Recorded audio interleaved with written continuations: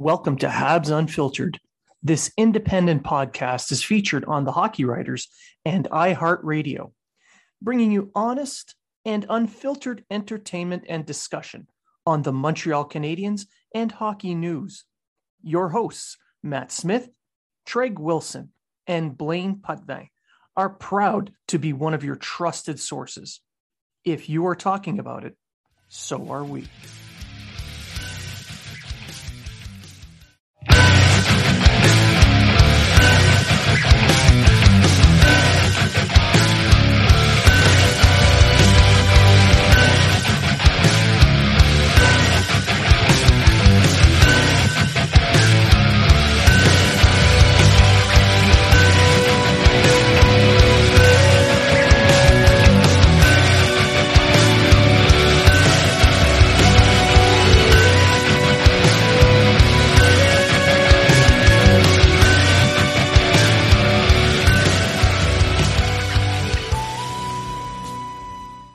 Welcome to Habs Unfiltered. This premier independent fan experience podcast is featured on the Hockey Writers and brings you honest and in-depth Montreal Canadiens discussion and entertainment. Your hosts, Matt Smith, Treg Wilson, and Blaine Putney, are proud to be one of your trusted sources for Habs and hockey news. If you are talking about it, so are we.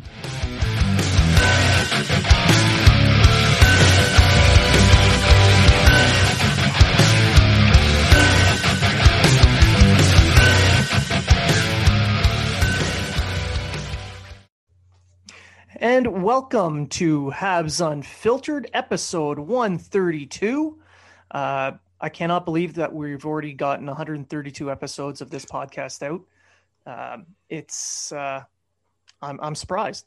Anyway, I'm your host, Blaine Putney, the person who is shocked that people still click listen, even though they're not our mothers. And I'm joined now by my two co-hosts who only their mothers can love, Matt Smith. Good afternoon. Happy Easter. And Treg Wilson. Good afternoon and happy Easter as well. That's right. It's our Happy Easter episode. So, hoppity hop. Hoppity hop. Nobody's wearing bunny ears, but they should. You don't know that for sure, Blake. Well, I can see you on the Zoom call. There's no. Yeah, but I may not be wearing them on my head. Yeah, fair. Good point. And stop. Don't. No. Leave the I'll send camera you the up. pictures. Leave the I'll camera send you the up. pictures. You don't want to be. Hey, you don't want to be pulling a Jeffrey Toobin here. Leave the camera up. There you go. Yeah, bunny ears and a baby carrot. So this week's episode, we have a special guest coming on in the second segment, and that's Grant McCagg of recruits.ca. He's going to join us and talk about the Laval Rocket, some prospect talk. Cole Caulfield will be joining the Laval Rocket soon, and how the Canadiens prospects have looked thus far in Laval. Obviously, Laval's having a good season, and there's reasons for that. We will get into that in the second segment with Grant. In this segment, the first segment, it's going to be the three of us, the Habs Unfiltered Originals, and we're going to go the Trident. We're going to use nautical terms for the zooming here. So, sorry, you're our Top Gun, though. You are our Top Gun. Thank you, appreciate that. I want you to wear tight jeans, aviators, and go shirtless for one of the episodes. Do what I can. We're going to do volleyball shots. Yeah. Yeah. So just say I just came inside from playing volleyball, boys. Sorry. Yeah. wear your dog tags too, would you? I can do that. I can definitely do that just for you guys. Yeah. All right. So this segment, we're going to talk a little bit about the Black Aces, who was probably going to be called up. Some talk about the trade deadline that's going to be coming up. We're going to follow this up next week when we have Lyle Richardson come on the show. And a little bit of COVID talk. So let's just start it right off with the COVID talk. The Canadiens came out of their COVID protocol. They've done extremely well so far, dominating both Edmonton and Ottawa. As we record, it's Saturday afternoon at 1 o'clock Atlantic time. They're going to be playing Ottawa again tonight. In this post-COVID break, the Canadiens have looked extremely good. So the COVID talk that we're going to bring up is the Vancouver Canucks. So, Matt, I'm going to start with you. What is like your view of what's going on in Vancouver? Right now, it doesn't seem like the situation is going very well for the Canucks, both on the ice and off the ice. The Canucks, a lot of names were just named to the COVID protocol list. I'll read them out really quick. This is as of last night, and apparently there's more coming, including coaching staff. So as of right now, we've got Alex Edler, Adam Gaudette, Travis Hamonic, Braden Holtby, Quinn Hughes, Zach McEwen, and Antoine Roussel. And apparently they have determined a variant, and apparently they're not doing very well. So let's hope for the best. Let's hope that they're going to be back to health, no long-term effects of this disease, and hopefully they'll be back on the ice soon. Like it's a growing realization that's out there, and so far the North Division has done quite a good job at containing it, and the NHL has had their bumps along the way, but the more cases that are coming up in North America are starting to, or in the North Division is starting to get a little bit frightening, and hopefully it doesn't lead to more shutdowns within organizations. Yeah, it seems it's the Brazilian variant, and it's causing a lot of a more harsh response physically for some of these players. The news is coming out as we speak, but apparently as of this morning, more than one player has been affected negatively by this. Up till now, the COVID, the physical responses to to those affected by COVID have been, for the most part, not as serious as what you would expect for the vast majority of people. I mean, these are young, healthy individuals, professional athletes. There's an impact, but it's not as serious as a lot of people in the general public have been hit by. But in this case, apparently there's been the doctor visits to their homes to provide IVs. There may be more to it. It's a situation in flux. We're not 100% sure of everything that's going on, but this is what's coming out today as we speak on this episode. So Treg, what is your take of what's going on there? So before Treg talks, there's another report that just came out on Global. So it says 7 of the players and 1 coach were confirmed to have tested positive earlier on Friday. And Global News has learned that an additional 5 players and 2 more coaches have also received a positive test. So that would be 13 players and 3 coaches now. Okay. So that's pretty much the entire team. Almost the whole team. Yeah. So. Like Blaine said, the last report I read, there was trainers and doctors going to the homes to give IVs because they're so dehydrated. So I heard it's the Brazilian variant. I think you already mentioned that there, Matt. Yeah. It was bound to happen in the North. It was happening everywhere else. It seems to have calmed down in the other divisions. I think the Central and the Western. Anyway, one of the 2 divisions were getting hit hard near the first of the year.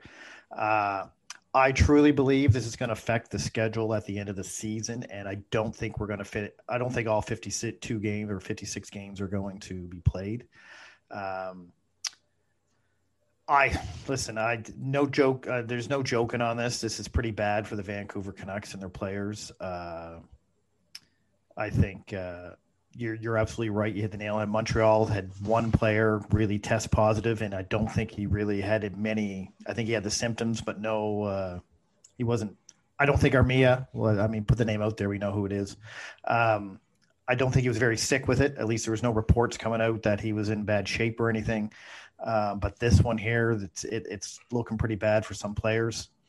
All the best for them. I hope they recover quickly, and it'd be interesting because we don't know what the long-term effects are for COVID. So in hockey, as we all know, is an endurance cardio sport. So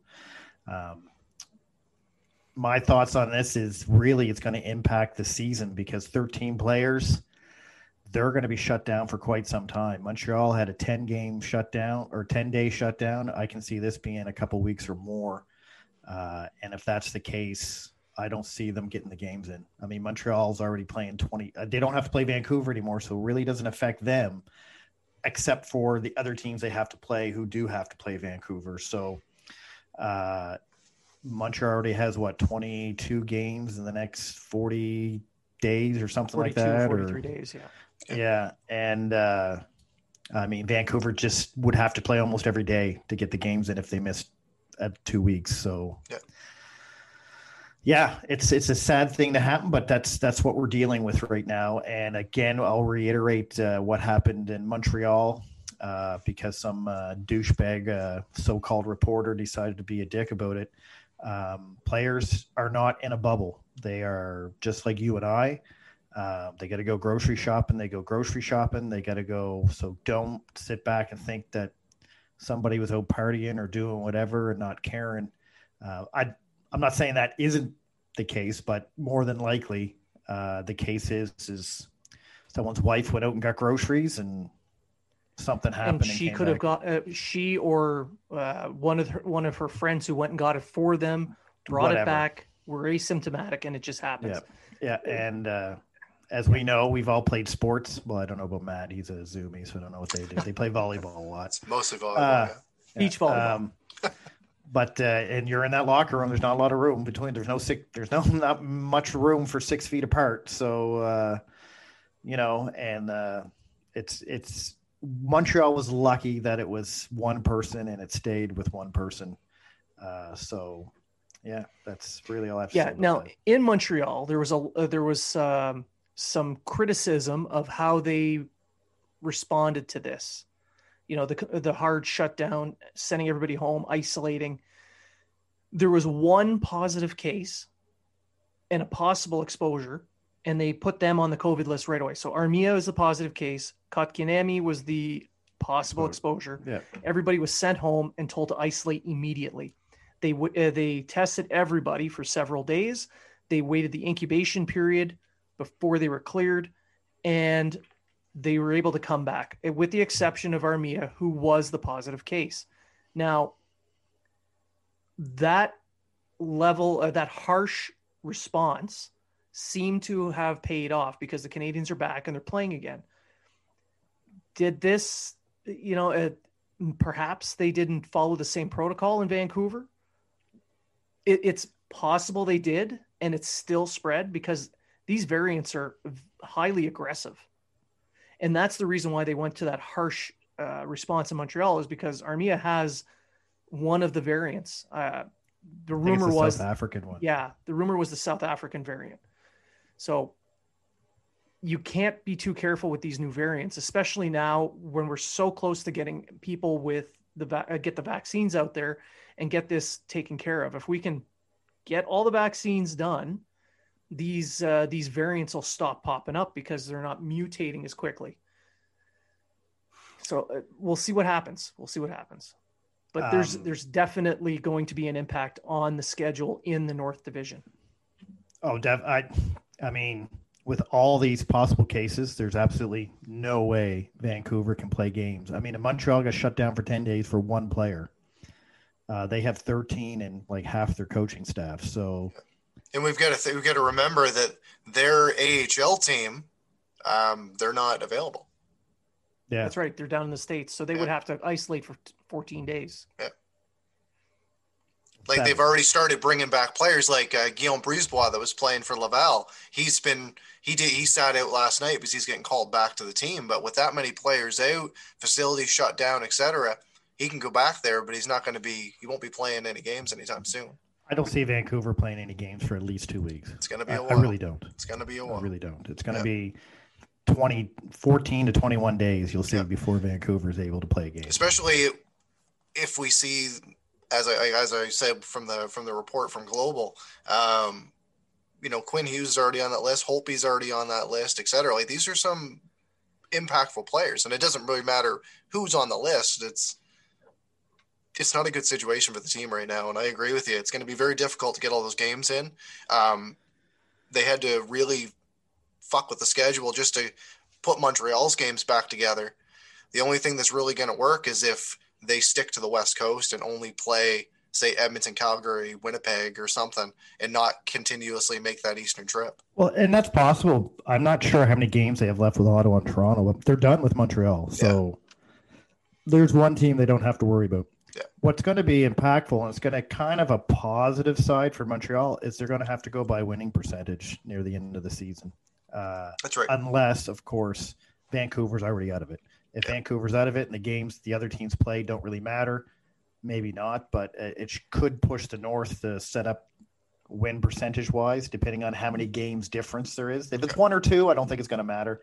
Yeah. But if it's as bad as what it could be, though, if this is as bad as what it could be with Vancouver and they miss an ample amount of time and they can't get those games in, and it spreads and it spreads and it spreads, which COVID very well could happen, we might be looking at the Canucks not playing for the rest of the year.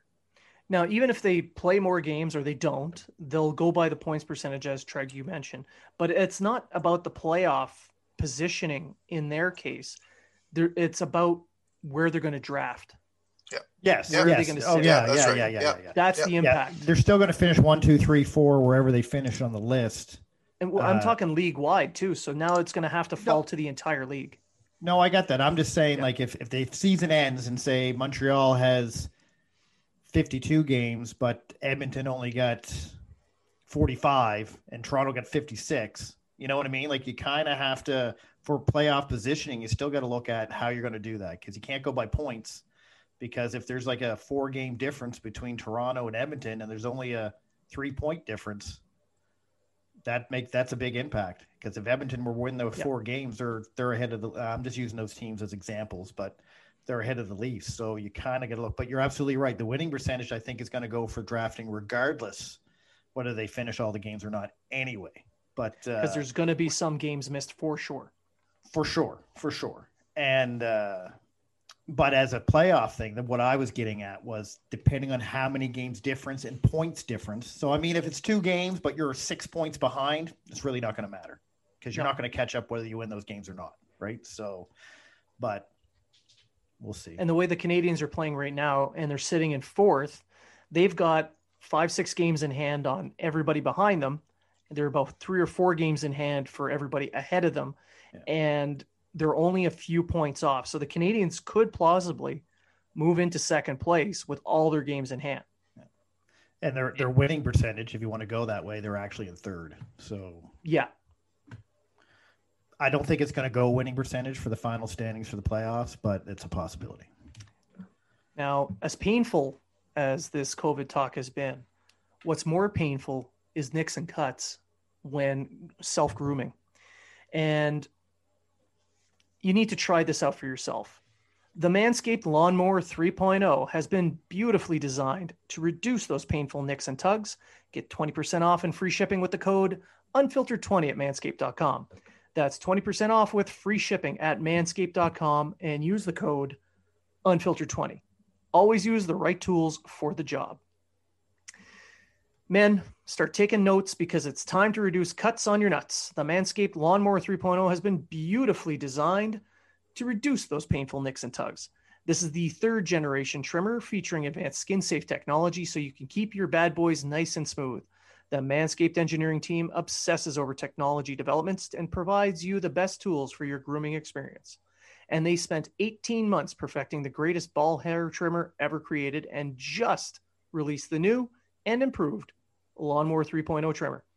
When I tell you it's premium, I mean premium. The battery will last up to 90 minutes, so you can take a longer shave. The waterproof technology allows you to shave in the shower as well. One of the coolest features is the LED light, which illuminates grooming areas for a closer and more precise trimming. And let's not forget the charging stand. Show your mower off loud and proud, because this intelligently designed stand is a convenient charging dock powered by USB. So many people have written in stories about how the Lawnmower 3.0 trimmer has changed their lives. They even included pics, not you, Treg, so I can see the smoothness for myself, and they aren't kidding. So please stop sending me pics. You need to try this out for yourself. You get 20% off plus free shipping with the code unfiltered20 at manscaped.com. Your balls will thank you. Get 20% off with free shipping with the code unfiltered20 at manscaped.com. That's 20% off with free shipping at manscaped.com and use the code unfiltered20. Always use the right tools for the job. So moving on from COVID and manscaping, we're going to talk a little bit about the impact of the trade deadline on the North Division. So the Canadians have made the first move in picking up Eric Stahl. So they've set the chessboard up and they went with a center. There's a couple of weeks left before the April 12th deadline. Obviously, Toronto is already in the market for another forward. With Beaulieu out for the remainder of the season with surgery, and Winnipeg Jets were already looking for a defenseman. Clearly, they're in the market for a defenseman. So Edmonton, who knows what the hell they're going to do? So I'm gonna start off with you, Treg. Who do you think is going to be the first one to make a move, and what are they going to do, in your opinion? I think it's going to be Winnipeg, and I think they're going to make a push for Vince Dunn out of St. Louis. With Beaulieu out, I mean, Winnipeg's defense was always suspect all year. That was going to be their weakness going into the season. Fortunately for them, they have Connor Hellebuck, who basically makes the defense look better instead of the other way around. And with Beaulieu, who wasn't having a terrible season, he was playing fairly well with Winnipeg, considering. I think they need a top four defenseman. I don't think Beaulieu is playing top 4 minutes, but it gives them an excuse now to get a guy probably to put in their top four. Dunn's the name that comes up to me. There's other guys out there. Savard, I think, from Columbus, I believe he's with. John Merrill's another guy that comes to mind. But I think they're going to go for Densman. I think Toronto's going to go for a big fish, and I don't think they're going to get them. I think Toronto's going to go after Taylor Hall, to be honest with you. It's always about a big name in Toronto. They all have to be – everybody wants to go there. It has to be the big names. Otherwise, it's a failure. I mean, in all honesty, I think Toronto's playing some pretty good hockey. I don't think they really need to put another guy in there, but they're still going to try to solidify that lineup for the playoffs, which they do not have a playoff lineup, if you ask me. And Edmonton's probably going to go for a winger like they do every year because they have no wingers to play with McDavid or Draisaitl. They have to put them together all the time, and when they don't, Taylor they Hall? have no one to possibly. So I think Montreal is finished. I don't think Montreal is going to do any moves. I really don't. And if it is, it's just to free up cap space. It's not going to be to really bring anybody in. I know everyone wants the puck-moving defenseman, but I don't think Montreal is going to do that. I think Calgary, Vancouver, and Ottawa are all sellers because I don't think they're – Montreal got 5 games in hand, and they're 4 points ahead. So both teams got to play pretty much at an 800 to 900 pace. If Vancouver plays at all, 800 to 900 pace just to catch up to Montreal. If Montreal keeps playing at the pace they're playing now, which is 609. So that's what I think. What about you, Matt? It's hard to say. It's Vancouver right now. Like the trade deadline's coming up, I think on the 12th or something, right? So 10th or 12th, I think. 12th. And like Vancouver's pretty much out of it right now. They won't be able to make any deals, or probably not make any deals. And they're not really a team that I believe that was ready to make a lot of moves anyways. They got to re-sign Hughes, they got to re-sign Pettersson, etc. And most of the guys that are on the roster now are staying there. I think Pearson was like the guy that they needed to sign. But if I'm gonna throw out a deal, I'm thinking Winnipeg as well. I think they're gonna try to go for a defenseman. It depends on if they want to go for a big fish. I could see them. They've already made a deal with Columbus so far, so I could see them possibly looking at somebody like Savard, and seeing that a guy like Perreault is making 4.1. I think Savard is making 4.5, 4.25, something like that. For the rest of the year, if we have 4.25 for the rest of the year, I could see that being a possible trade, and then Winnipeg giving up more as well to facilitate that trade. give them prospects, give them picks, et cetera, or something in that line, and try to make that deal happen. Obviously, Ekholm's name's out there, and Winnipeg has lost a lot of defensemen over the last few years. Byfuglien chose not to come back. They lost Myers, they've lost Trouba, etc. So bringing in a bigger name like Ekholm would make sense. But I could see it being Savard. If they were going more of just somebody to bring in to replace Beaulieu, you never know. Maybe they would talk to the Canadians and talk about somebody like Mete or Willette or Leskinen or something like that. Just somebody to bring in to fill a position. Yeah.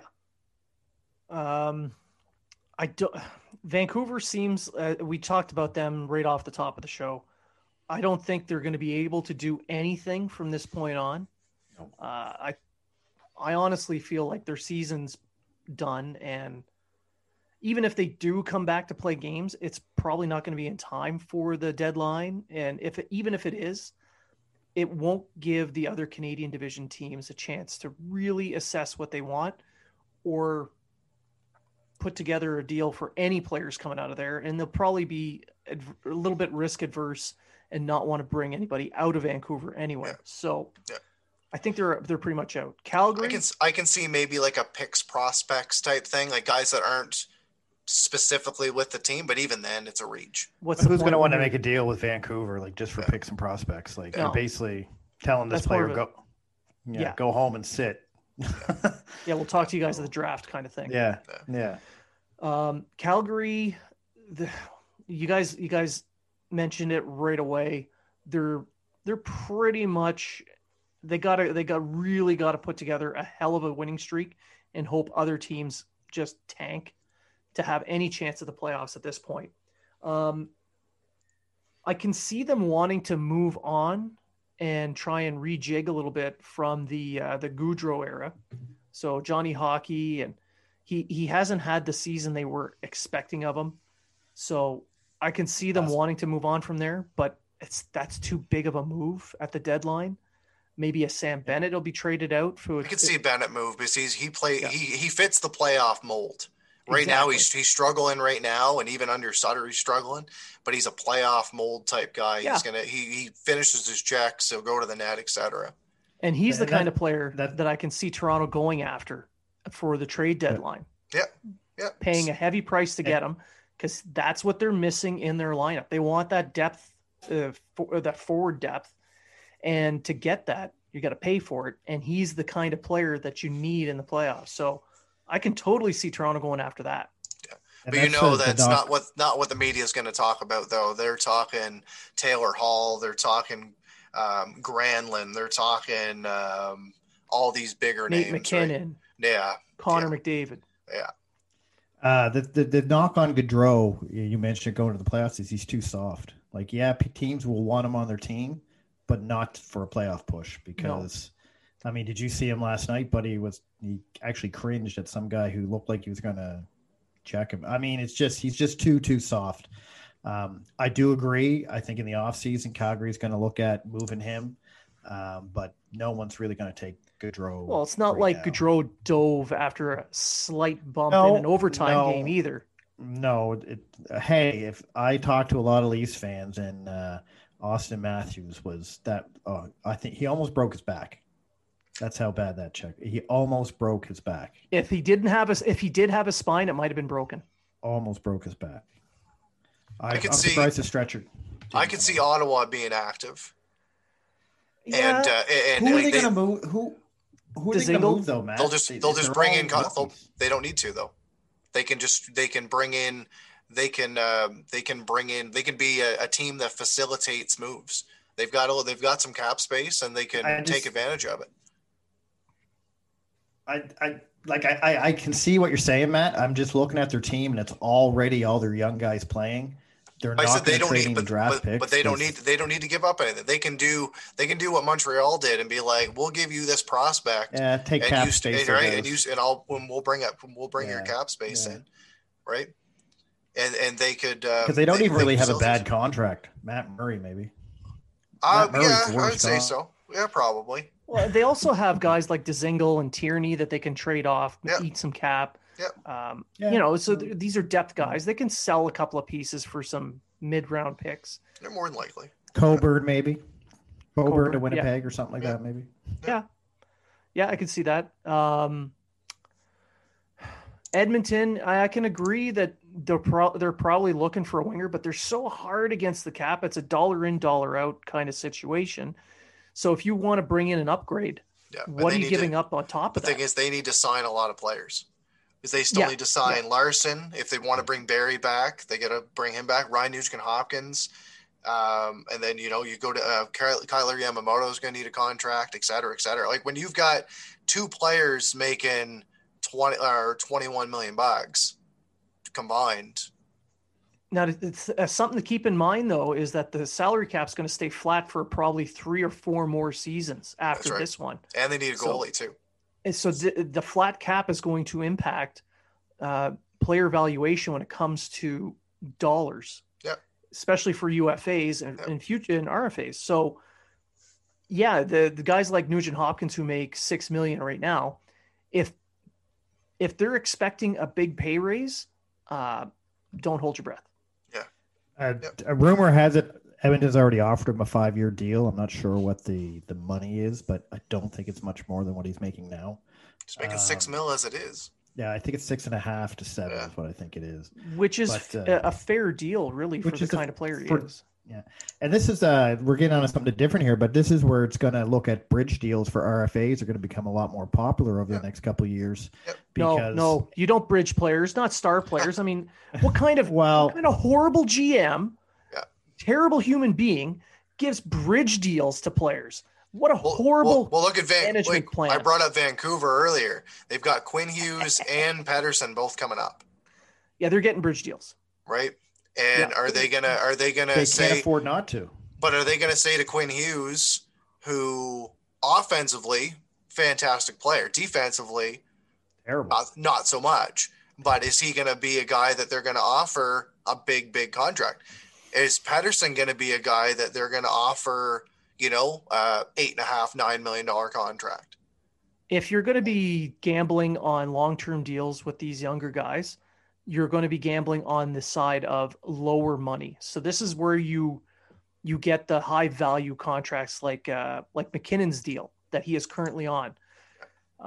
If you're certain that this guy is going to become a number one center, such as Pettersson, you try and get him on a 6 or 7 year deal, lower cap hit.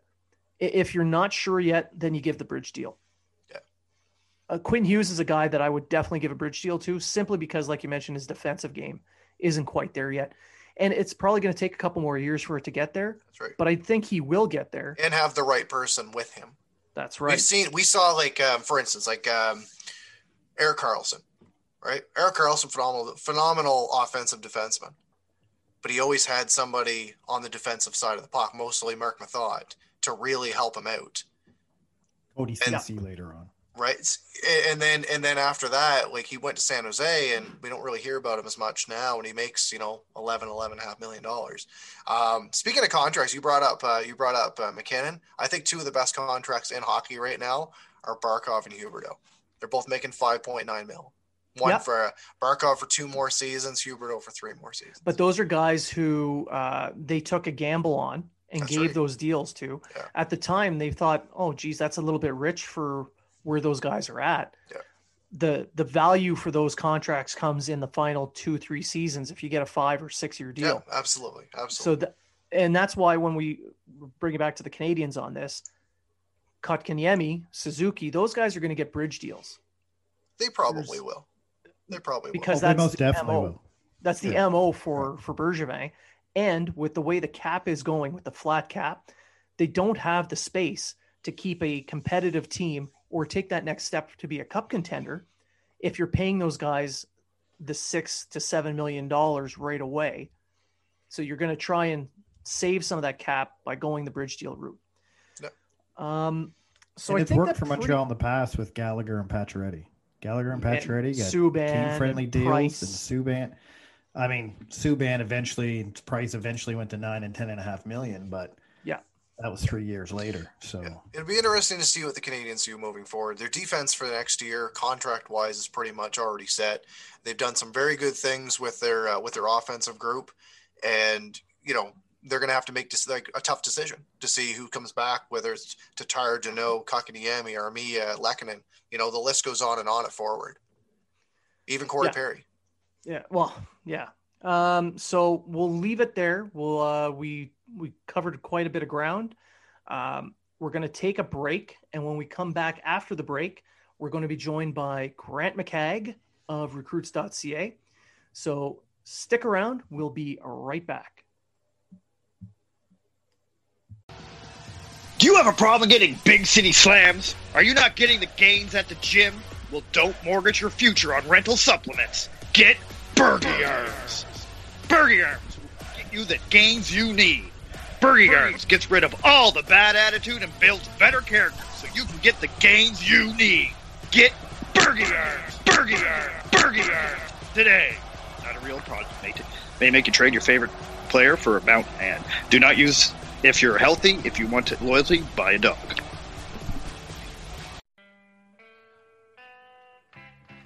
Are you in the market for quality sticks and equipment you can afford?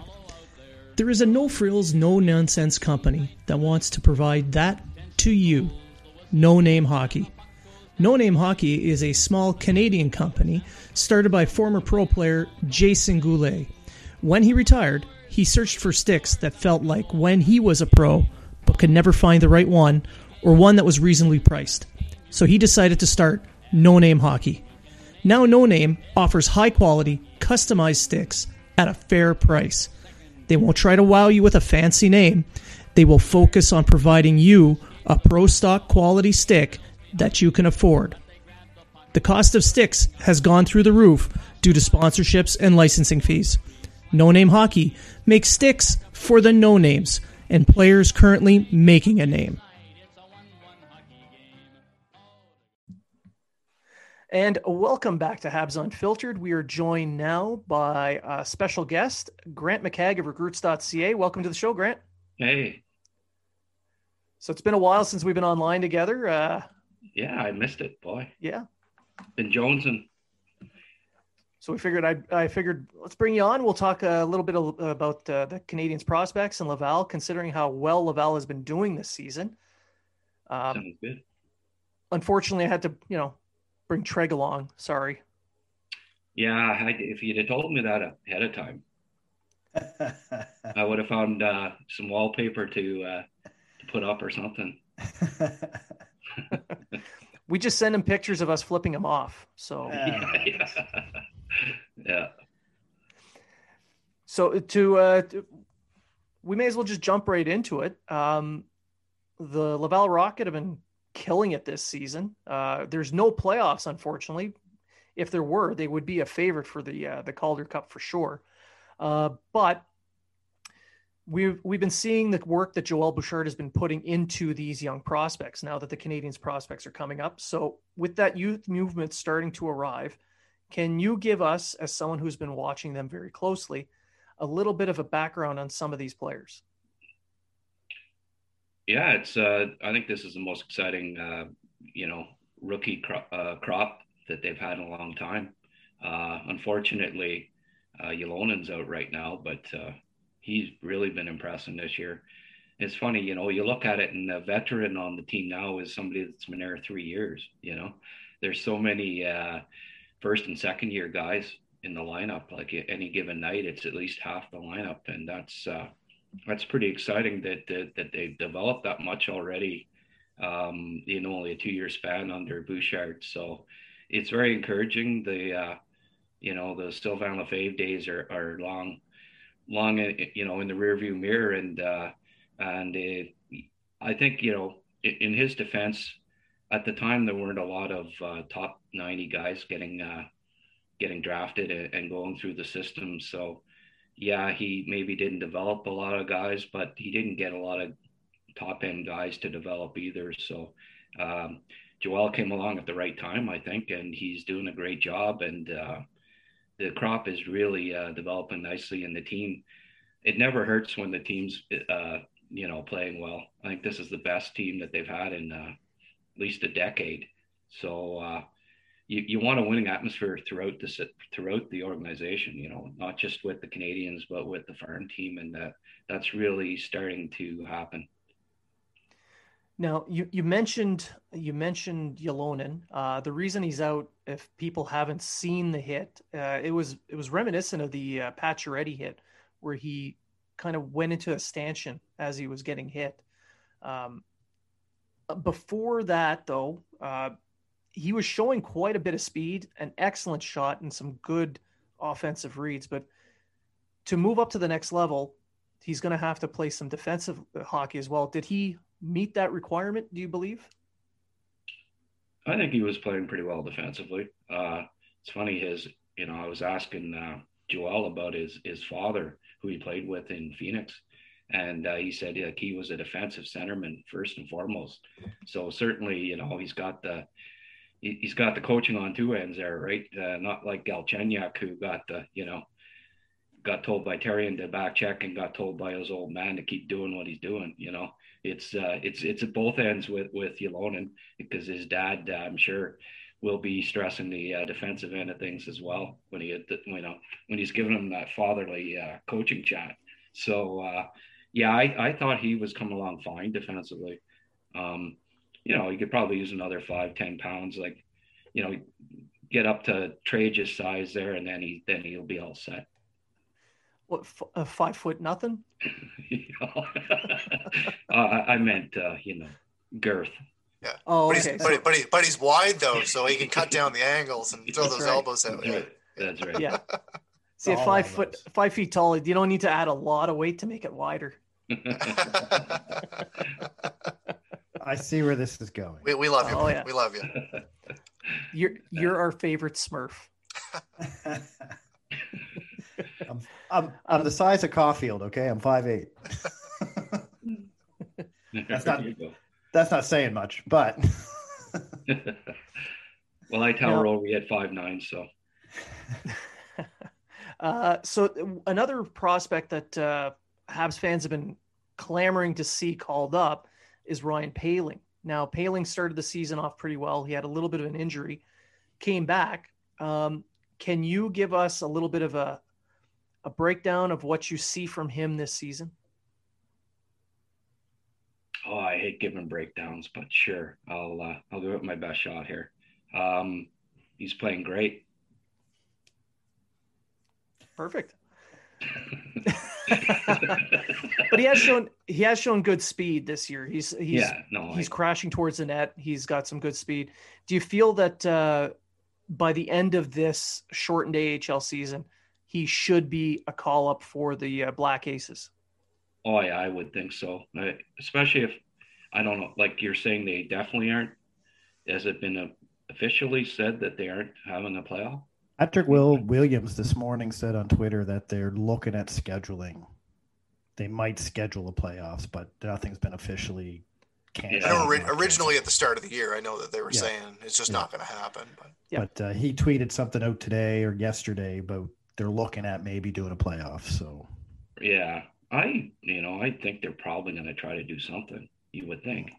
I sure hope so. But that it's dependent on that, right? I mean, if the AHL ends up having a playoff, Laval's in the running for to go all the way. Definitely. So right. do you call up Poehling in that circumstance? It's hard to say. Like he's kind of the number one center now in Laval, and do you break the momentum that he's gaining? And I think the plan has sort of been, from my understanding, is to keep him there all year if they can, and let him just, fully develop and come back next year and win the spot and just go from there. But, certainly he'd be a great Black Ace if they don't have a playoff. Bring him up and maybe even get him in a few games. I miss the old days. I don't know if any of you guys are old enough to remember, but 80s, 90s when they'd, 93, they called up. They must have had 30 guys that played in the playoffs that year, Demers would bring guys in and out. Like he had no issues at all dressing rookies. If there was a couple of guys vets that weren't playing great, bring them in. And I mean, that energy that the kid brings when he's he's full of adrenaline. Wow, my first playoff game, and they play like lights out, and I'd love to see the organization do that again. Unlike in the past when they trade for Steve Ott and King, and they don't give any of the kids a one playoff game and just play all these slow, check first, conservative players in the playoffs and not bring in any rookie energy at all. For me, that was a big reason why they won in '93, was because of that. They have those guys in the organization right now, and if they make the playoffs and they're called up, I'd love to see, Ylonen, Caulfield, Poehling all get at least some action in the playoffs when Armia invariably starts to suck again, or whoever's in the lineup. I'm sure there'll be somebody in the third, fourth line that's not playing up to snuff. So, yeah, I mean, Poehling's speed. Trevor pointed it out to me, a month ago or so when we were talking about him, just that he's noticeably faster this year. I think, unlike the previous year when he went to Florida, when COVID first struck and stuff, and maybe didn't work out as much as he should have, and then didn't get a single playoff game because of it. I think he dedicated himself after that and got himself in really good shape before January, and it's paying off for him now. That's also part of a maturation process where younger players who things have come a little bit easier to them start to notice that at this level they don't.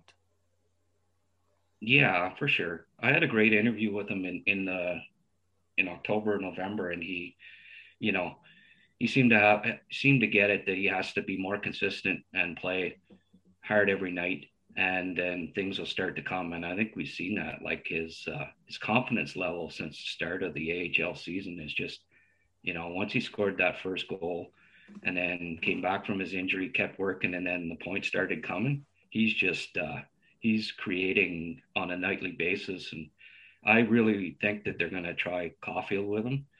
He's setting up plays every game that should be buried. If he's playing with Caulfield, that's going to be. I think I'm going to prefer, if a Montreal game and a Laval game are on at the same time, I'm probably going to watch the freaking Laval game.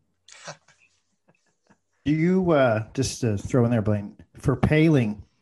Do you think the 3-goal game against Toronto kind of went to his head going into the next season last year?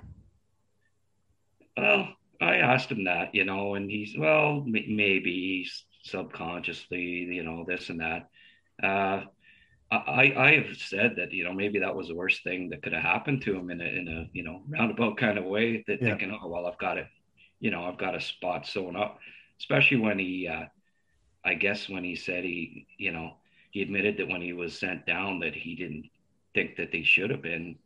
Well, he had a concussion and he played like one exhibition game to start the year. KK, outplayed him. He deserved the spot, so he didn't deserve it. Yeah. So, yeah, I think there was a little bit of an attitude adjustment there. It was funny when I brought that up with Rob Ramage when I got a chance to talk to him, and he says, "Yeah, well," he says, "but would you take that back? First ever NHL game, you score a hat trick, and score the game winner in the shootout against the Leafs. Like you never, yeah, maybe it went to his head a bit, but." I mean, he's got something that he can brag to his grandkids about someday. Oh, definitely. I just found my argument for Poehling, because I'm a Poehling fan, was last year was his first real year of pro. So you kind of have to back off him a bit and go, you can't base his entire career just on one game. Guys have scored hat tricks before that never should have scored a hat trick in the NHL, but they've got one for some reason. So I found last year, Brian Wild said it best in Montreal in his 20-some-odd game. He never got the puck on a stick. And if you're not playing with the puck, you're not doing anything. So I thought this year in Laval was, to me, Poehling's most important year with the organization. Andre Tourigny, I was talking to him about it and said, he should have never played with Montreal last year. And it's true. When he was called up, he wasn't producing and playing well at the AHL level. I think it was more, well, he's the first round pick. We got to look, we don't want to be criticized about it. Let's call him up.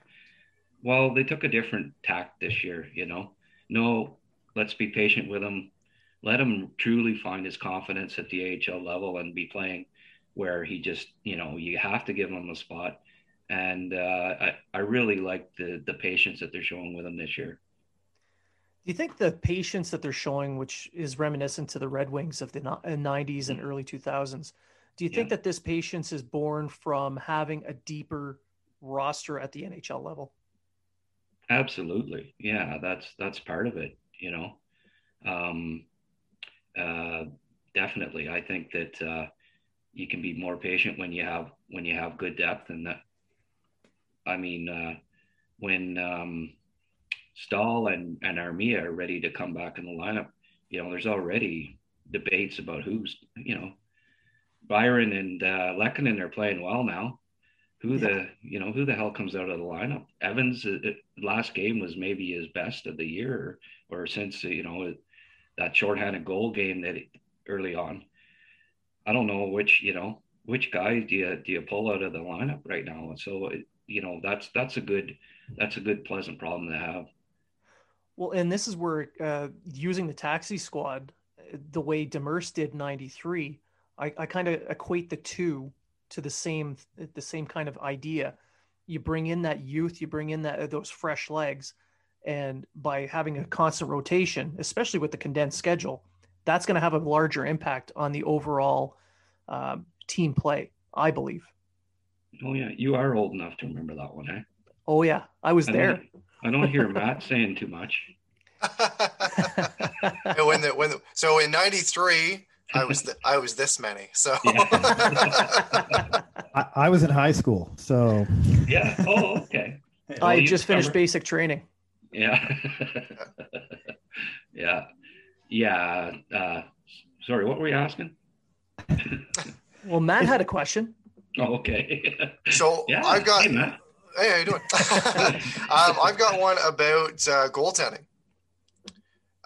So they kind of came out at the start of the year and they said that Primo was going to be their guy. He was going to get the majority of the games. So far, he's played very well. He's picked up 11 wins, got another shutout last night. The fear has been within the organization and around the media and around everyone is that if Jake Allen is plucked up from and goes to Seattle, is Primo ready to jump into the NHL and be that backup to Carey Price? Yeah, that's a good question. Maybe they protect Allen and expose Carey Price. Is that not a possibility as well? There are people that have been talking about it. Yeah, Price would have to agree to it. That's right. Yeah. Yeah. Well, okay. No, that's probably not going to happen then. Although Seattle's not far from BC, is it? His wife's from Seattle. That's true. And the wife's from Seattle, so But if it happened though, if it happened that that he did get plucked out, because right now with the numbers he has, and depending on who else that they are able to get at the goaltending position, having Allen and player X as a goaltending tandem to start a new franchise would probably put you in a good position. Yeah, well, I guess it's not going to be Demchenko. He's played one game That's right. so far. That's right. Yeah, I mean, and you can always get another goalie, right? That's right. There's, if that's what ends up happening, then you get another vet, and if Primo's not ready, if Primo doesn't beat him out in camp, then you go with the other goalie. You can always find a decent backup goalie as long as you scout it right, That's right. And I mean, there's a bit of luck involved too, because you can't predict goalies.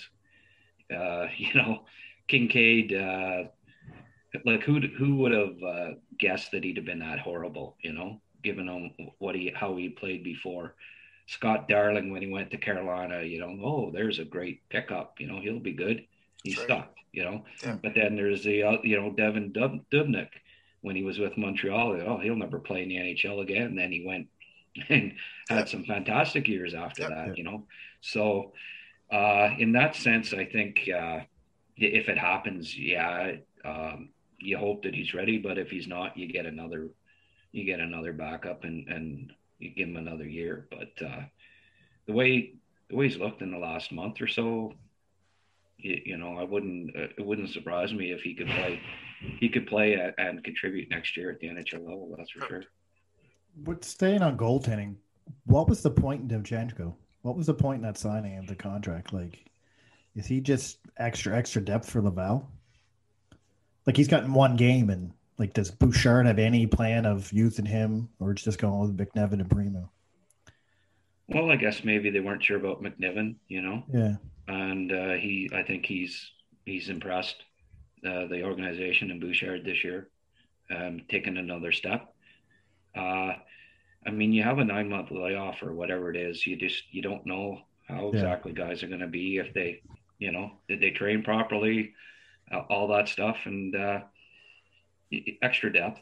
And I guess with COVID too, right? You wanted as much depth as at each position as possible, because McNiven could miss, or even Primo could have missed a month or with COVID. So I guess they figured extra depth. One guy that surprised me a little bit, and he was a depth move, I think, for the AHL, was Corey Schooneman, the left-handed defenseman that they signed him to an AHL deal. And what was it, yesterday or day before, that he signed an NHL contract? So do you think that had something to do with Harris not signing? Sure. I think that's there's a direct correlation there, and only 1 year, right? Yeah. So, they've got that extra contract that they had earmarked for Harris. Well, let's sign him for a year and see what happens here, and fallback position to a certain degree if Harris ends up bolting, next year and not signing with the Habs. So yeah, he's a very good skater, very mobile, moves the puck well. Not crazy about his defensive game, but it's not horrible. He's a decent AHL player for sure. Now, whether he ever gets an NHL shot, I don't know. I'd put Leskinen ahead of him right now if you wanted to call one of the two up. I think Leskinen would be the preferred player, but I'm glad they're that's kudos to the pro scouting there, that they managed to pluck him from another organization, and he's looked good. So with how he's looked, and you get another guy that's come from an AHL contract to earn an NHL contract. Belzile was another one. Do you see anybody else within the organization right now in an AHL deal that could possibly be the next one to get an NHL contract? Well, judging by how much he's playing, I guess Bisson's clearly Bouchard likes him, at least. Yeah. He went from not playing the first month at all to being top 3 in minutes the last month. I think he's playing in all situations for them. I don't necessarily know that think he's great or anything like that, but he's a good skater too, and he hasn't looked bad. So wouldn't surprise me if but I think contracts, there's so many draft picks to sign coming up and stuff. I don't know that there's any other guys that, other than high picks, draft picks, that are going to get one of those contracts, but certainly he's a guy that's surprised. Do you see Leskinen Fleury Brook? Now, Brook's having a pretty good offensive season. I think I read today, over an 82 game schedule, he'd have 40 some odd points. He's on pace for 40 over an 82. And last year, Brook seemed to have not a very good year in Laval. Like, he seemed to have taken a step back. Is he further ahead, do you think, than Leskinen and Fleury? Or out of those three, because they're the three that people can see in Montreal more than anyone else, who do you think could make the team next season in Montreal? Yeah, that's a good question. I like Brook. Brook was an AHL rookie last year, so it wasn't completely surprising that he struggled a bit. And yeah, he's on like a 40-point pace without being on the top power play. You know, he plays a little bit on the power play.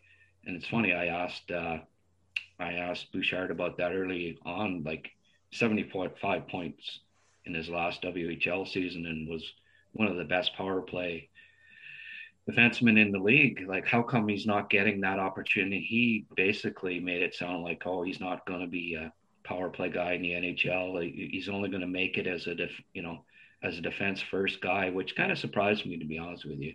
I don't think he's been really given the opportunity to show. He's a very good passer. Yeah, power play and stuff. He's probably the best passing defenseman, I think, on the team. He fed Ylonen the other night for a pretty good pass.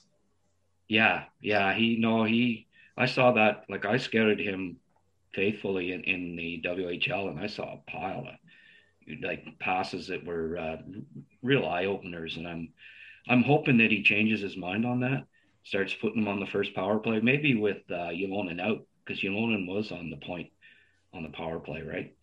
I'm hoping he gets a little more opportunity that way. He's got to look at the stats and say, geez, the points he's putting up without being on the first power play, maybe that McKay guy was right, I don't think that's what he'd say, but anyway. Out of the three, it's a good question. Fleury's kind of stalled a bit. Looked really good his first couple games, and he had that injury. And since then, I don't know. And Leskinen, he's come along defensively, but he's not showing the same offensive flair that he did when he first joined the team last year. So it's none of them are really jumping out at me as oh yeah, they got to make the team next year. But Brook I think has made the most improvement, and if that continues, and he keeps improving on the defensive end of the game. Certainly, I mean, I had him as a first-round pick in his draft year, so I've always been kind of a Brook backer, and I hope that I think he has the most potential of those three to be an NHLer and to put up points if he's given that opportunity. Now, one guy that that's under an AHL contract that I think may earn himself a two-way deal is Laval's version of Gallagher, the Lavaliger, Harvey Pinard. He's played extremely well in his first pro season and has played a similar game as Gallagher. What's your thoughts on him? Oh, he didn't sign an NHL deal? No, it was an AHL contract. Okay. Yeah. Oh, certainly. Yeah. He'd be another guy then, why didn't you just ask me that to begin with? Well, I have to let them ask some stuff too, right? Is this a gotcha moment or what? Nope. Okay. No, I agree. For sure. That'd be another guy that, I could see him earning an NHL deal for sure. He's really impressed. And, like I dubbed him Lavaliger there. I think it certainly the first month anyways, you saw a lot of it. Maybe he has dropped off a little bit. I don't know if it's complacency, where he's seems to be in the top six no matter what now. He's playing every position, every situation, and regardless of whether he's really doing a lot or not. I think his play has dropped off, to be honest with you, in the past month. I don't think he's still as hungry as he was when he started. Verbeek's the guy now that looks like he's hungry out there. He's playing like Lavaliger did the first month, to a certain degree. I think you have to be hungry. And I don't know, personally, I would demote Lavaliger for a bit. And maybe he'll get that hunger back that we saw in the first month where he was driving to the net and doing all the little things. But certainly, yeah, he's impressed a fair bit, certainly in the first month especially. Now, maybe not as much, but another guy that that the coach really loves. He loves his Quebec. He loves his Quebec League guys. There's no doubt about that. You see it throughout the lineup there. He seems to almost give a preference to those guys if there's guys that are close. Like I've been frustrated the last 2 years that Verbeek never really got a chance till now. And now when you see him play, you know, where the heck has he been? Why hasn't he been playing the last Well, 2 years? he didn't play for the first couple months. He never played a game for the first couple months, did he? And last year he only played 6, and he was in the ECHL. I watched him in the Sioux, and he's just he never stops. You know, you'd wonder. I'm surprised that Bouchard hasn't loved him from day one. I think now he's proven that you can't take him out of the lineup if you know, especially if there's not a 35-man roster as they had. Like starting next year, hopefully he gets a full opportunity right from day one. He's another guy that I think could earn a NHL contract someday. He plays the type of style that I think he could be a fourth line guy that's just pure energy. Does he play similar to his father? He does. Yeah. Oh yeah. He's got a bit of a, you know, stocky, no quit attitude. Not as talented as his dad, obviously, but he can skate, and he has a motor, nonstop motor. And I've been most impressed with him the last couple of weeks as a guy that I think is really coming on. So who comes out then when Caulfield goes in? Who do you think is the guy that's going to drop out of the lineup? Laval, you mean? Yeah, like when Caulfield comes into Laval's lineup, I think it's the 5th is what they're saying his first game will be. Who's coming out of that lineup? Well, they're taking guys out every night. They have like 35, 33 guys or whatever. So maybe a better question would be who would come out of the top 6? Yeah. Okay. To bring him in. Yeah.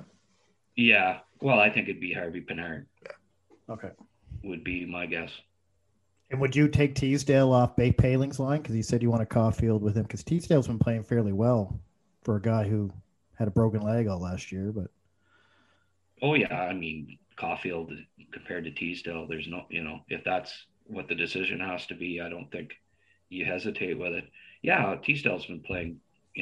Another guy that maybe the last couple of weeks has tailed off a bit too, but and his skating is still the issue for me. I don't know that he, I keep getting asked, do you see him as a fourth line guy with the Habs down the road?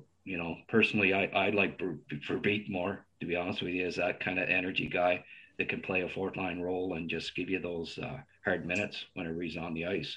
If I had a choice between the two right now, but he's got really good hands. He's good in close when he gets there. I just have doubts that he's got the skating to play at the NHL level on a regular basis. Now, the AHL is a really tough league. It's kind of a throwback to what the NHL was back in the 90s. There's a lot of big, tough guys. We saw a little bit of it in the last Laval game where there were 2 fights right at the same time. I felt sorry for the cameraman there. He couldn't. Yeah. Need a wide angle lens. Yeah. Oh God, which one? Oh, there's a good shot there. Oh, just pull back and watch both, I guess. Now with Caulfield coming in, how much more of an importance do they put onto guys, the veteran guys like Blandisi, Ouellet, Baddock being the tough guy that they brought in? How much more of an importance do you see in that? Yeah, well, it's possible that Caulfield plays with Baddock or Pizzetta, starting off. They might not even put him in the top 6 right off the bat. They might say, okay, I'm going to put you with Baddock and whoever, there's a guy to protect you. Let's see how you do. We'll throw you on the first power play and maybe third line. Thing is, right now, when Caulfield comes in, they've got a third line could be as good as the first line. It seems like every night, like Wheel can be the best center one night, Blandisi or Paling, Vedamo when he comes back. Any of them can play like the top line center on any given night. So, I don't know that Laval's top 6 is set in stone. It's more like a top 9, and it just kind of varies from game to game. So you could see him on a line with Vedamo and Baddock or something to start and say, okay, here's your protection. We'll throw you on the first power play. it's going to be fun to see what they do. I'm hoping it's with Paling right away and say, okay, go guys. We're going to develop you guys, play you guys together right till you're ready for the NHL. Maybe even stay together at the NHL level. Like you see that a lot through the years where a duo kind of develops together at the AHL level and then eventually plays together in the NHL. So it could be, two first round picks. This season has been crazy for Bouchard. That he mustn't get a lot of sleep some nights. Just who do I put in? What do I do? Who comes out? It's just a crazy year in that regard. So it'll be interesting to see what he decides. And that's a good point, Grant. Not to cut you off there, Blaine. Yeah, go ahead. But Montreal and Laval right now are so deep. Like both teams are. Like Montreal, when Toffoli and Stahl and Armia are all ready to come back, you have a full line that could play NHL minutes on any other team, pretty much sitting in the press box or on the taxi squad. Whereas you go down to Laval when Vadimo, Yolanen, and Caulfield all come on again. In Laval, you have almost a full fifth line just, sitting there waiting to come in. I don't remember the last time Montreal had that much depth on their main team, let alone their main team and their farm team. And it just goes to show, this may sound a bit homerish, but just goes to show how well Bergevin and Timmins have done putting the two teams together and putting the depth into the organization. And then on top of that, look at if, like, say the WHL didn't have their season, you'd have Fairbrother in there and you'd have Gooley as well. Oh yeah, it's most depth they've had since Serge Savard was GM. I think back in the 90s. And I think that's so important. You got to have you got to be able to have guys that should be playing in the NHL that aren't, and then when they get called up, they can just step right into the lineup. And I think it's a big reason why both clubs are over 600. I tweeted the other day that it's the first time in the second half of the year that both teams have been over 600 at any point in the second half of the season. And as far as a farm team being at 750, Montreal has never, even the Nova Scotia Voyageurs of the famous Voyageurs of the 70s, never had a 750 club. It's crazy how good Laval is right now.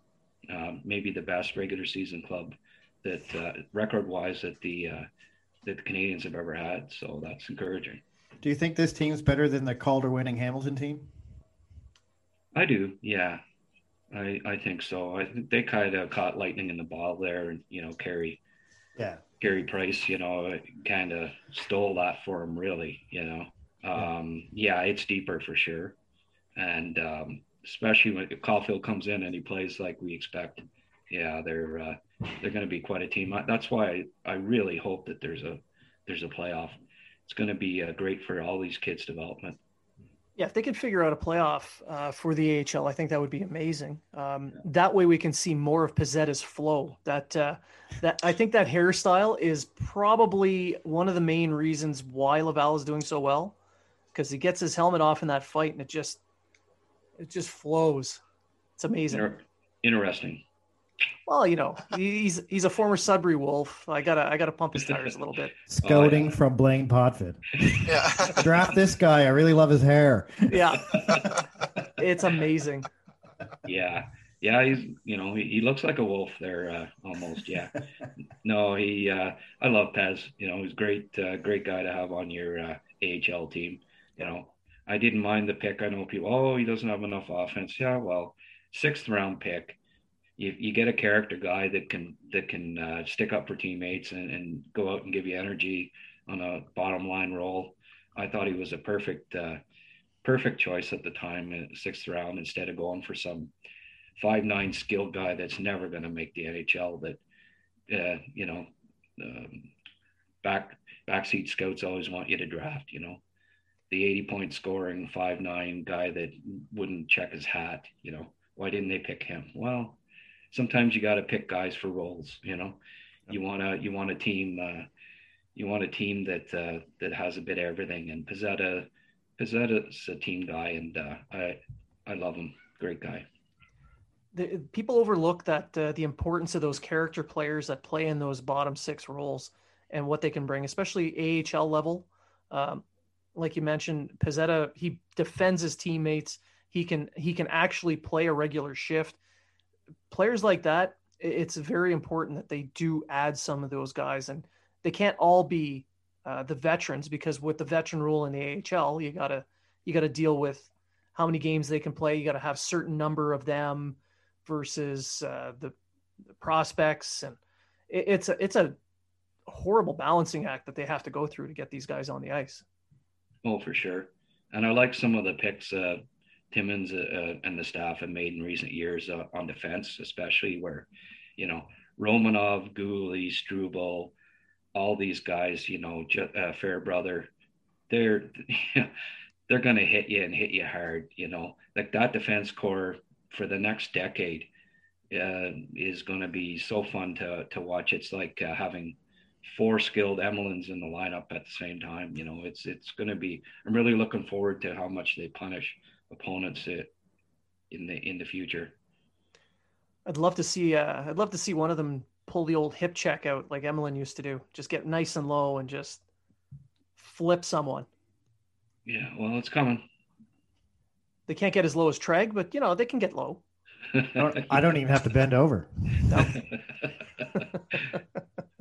Still take him out of the knees. Yep, exactly. That's his go-to move.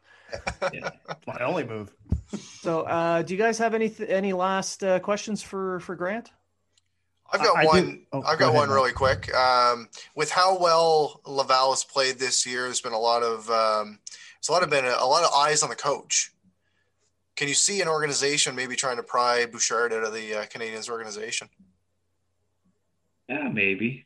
We'll see. It seems like he's a perfect fit right now with where he is, and he's doing such good things. Oh, for sure. And I think he's got a lot of talent there too. It's not like it's just been all Bouchard by any means. That's true. A guy like Verbeek comes in and can't even play for the first 6 weeks and looks like he should be in top 2 lines on a lot of AHL teams. So he's dealing with a lot of depth and a lot of talent right now. It's a bit of both, but certainly, he great guy to talk to. Like those interviews when press conferences are just, he's a journalist dream in that regard. I hope he does get a shot sometime. He seems like a real honest, straight shooting, emotional guy that, very passionate about the game. I think he leans a little too heavily on the guys from the league and, from the team that he used to coach and stuff. Yeah. I think that'll have to change it's not going to be 10 Q guys in the lineup in an NHL team if he gets to that point. That if there was one downside to his that I think needs to develop, it would be that you can't be biased in your evaluation. You have to pick the best players and go with them. But other than that, certainly he's developed talent really well. But does that mean he can coach at the NHL level? Like you say, it's 2 different things, right? Maybe this is the perfect spot for him, being a great AHL coach. But it'd be nice to see him get the opportunity at some time. But don't want that from personal point of view. Like, no, I want him to stay right where he is. Absolutely. To go back to drafting, just a quick here. How much in the recent drafting is Timmins making the call and Bergevin going with it? And like we've always said, under Gainey and under a few GMs, they pretty much made all the final decisions. Is Bergevin giving Timmins pretty much you do the drafting and I'll just go with your word, or is he still? Yeah, did you know what I'm getting at there, Grant? Or yeah, I don't think. I was with the club when Gainey was when Trevor was working under Gainey, and I wouldn't say that the final decision, especially for anything after the first pick. Maybe on the first pick, there's a little bit of, like Savard with Kostitsyn, Andre Savard. maybe had a little bit of input on that, and Gainey saying, yeah, take the goalie, but it's not like Trevor didn't like the goalie. He asked him, should we take this guy or take the goalie? It was still up to Trevor. I don't know that he's always been, he makes the final decision on the draft picks. Okay. That's all, it's always been that way. Maybe a couple of instances where he got input from ownership or GM or whatever, but no, he's been he's the guy, and I mean, I think he's been at the job way longer than anybody as far as a head scout for one NHL team goes. Yeah. I can't think of anybody that goes back to 90 or 2003 being the head scout. I think Bergevin, they don't see these guys, right? They might see 2 or 3 games of the top guy, maybe at the World Juniors, so they can't say, oh no, that's the guy. You got to leave it to the guys that scout 200 games a year and that are seeing these guys. Bergevin maybe puts his input in for the first round pick a bit, and that becomes part of it. But as far as Trevor saying, oh, well, Bergie wants this, so that's who we're going to pick, I really don't think that's ever happened. Okay. That's what I got. So I think that pretty much exhausts our brain teaser questions. Can you give our listeners an idea of where they can find you and what they can expect from you in the near future? They can find me in the living room. I'm, in front of my 70-inch screen TV watching hockey. What else do you want to know? What projects are you working on currently? Oh, okay. Well, right now I kind of put on my draft cap and seeing that there's going to be a draft late July now. It's sort of been finalized with the U18s coming up in April. I'm actually finalizing my first top 32. I just didn't think it was fair up until now with the OHL and the WHL not playing to put together even a top 32. It's just not fair to the kids that aren't playing. But at this point, I gotta catch up with the other guys to a certain extent, and put something out there with a disclaimer saying OHL guys will be moving into here that we see, especially at the under 18s. There's a pile of them that are going to be playing that we haven't seen yet this year. And I'm going to be working diligently on getting the draft guide together over the next 3 months, as well as covering the, every Laval game and Habs game. So really, really going to be busy. I mean, Montreal plays just about every night here over the next 30 days. So it's going to be crazy busy, but we're going to be driving the girlfriend crazy there, watching hockey about 18 hours a day, but she knew what she signed up for, right? Sometimes it's just a tough life, being forced to watch hockey that often. It's hard. It's really tough. But so for our listeners, if anyone wants to get on to the day-to-day coverage of the Canadiens and Laval, go check out recruits.ca. There's a ton of great content there. There's some amazing writers. I'm there sometimes. So you said amazing writers. Yeah, and then I mentioned myself afterwards. Yeah, that's right. No, I mean, I'd be remiss not to mention that.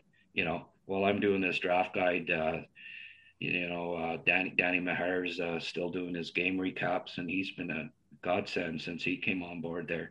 It's like 2 seconds after the end of the game, boop, get this email from, he's written a friggin' tome, during the game. He's very prolific, good writer, and I've been really blessed to have him on board to cover all the games.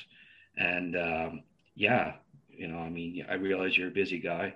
You wear a lot of hats, and you write for, unfortunately, you write for someone else too.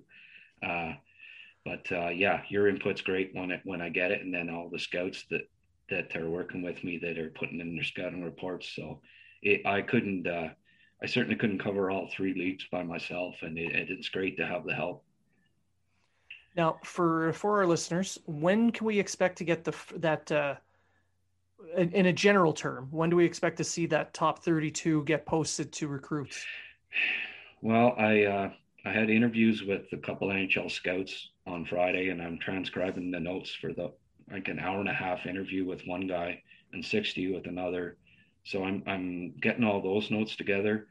Going to be doing another 8 hours or 10 hours of scouting of guys specifically that I think could be in the first round, and try to get out a list by Easter Monday, so that, everyone's sitting around that isn't working and needs something to do. They can look at the recruits first top 32 of the year.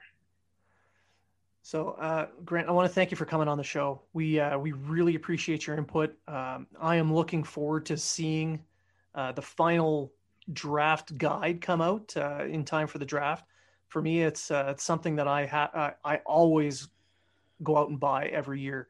I think it's important that we get a better view of some of these prospects. So, again, thanks for coming on. And I'm looking forward to reading your draft preview. I really appreciate all the support you guys have been giving me the last couple of years there. All the retweets there, Mr. Smith, especially with that huge following you got there. It's do what I can. It's always really appreciated, and keep up the good work, guys. Thank you. Thank you. Thank you. You too. And be sure to subscribe to the recruits.ca YouTube channel. Check out the Habs Unfiltered YouTube channel.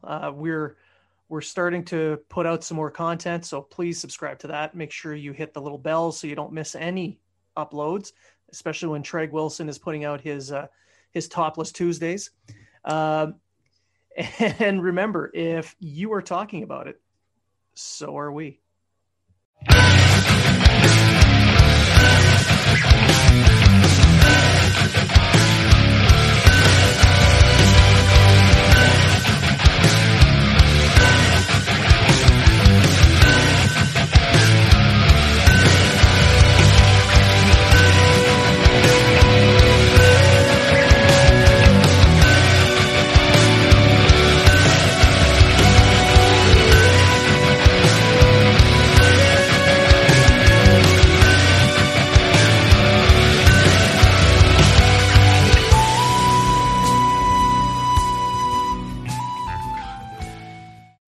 Jeff Woods, and I'm shining a light on music and the rock stars who make it. He just was one of those people, he stood out. He was a magic guy. He really was a magic guy. We all have faults. He had the same amount of faults as we all have. This is before Led Zeppelin. Robert was full on. I mean, he was Led Zeppelin without the band behind him. He had the hair, the jeans, the whole thing, and he was amazing. The Records and Rockstars podcast, heard around the world and yours to hear wherever you get podcasts. All the episodes from JeffWoodsRadio.com.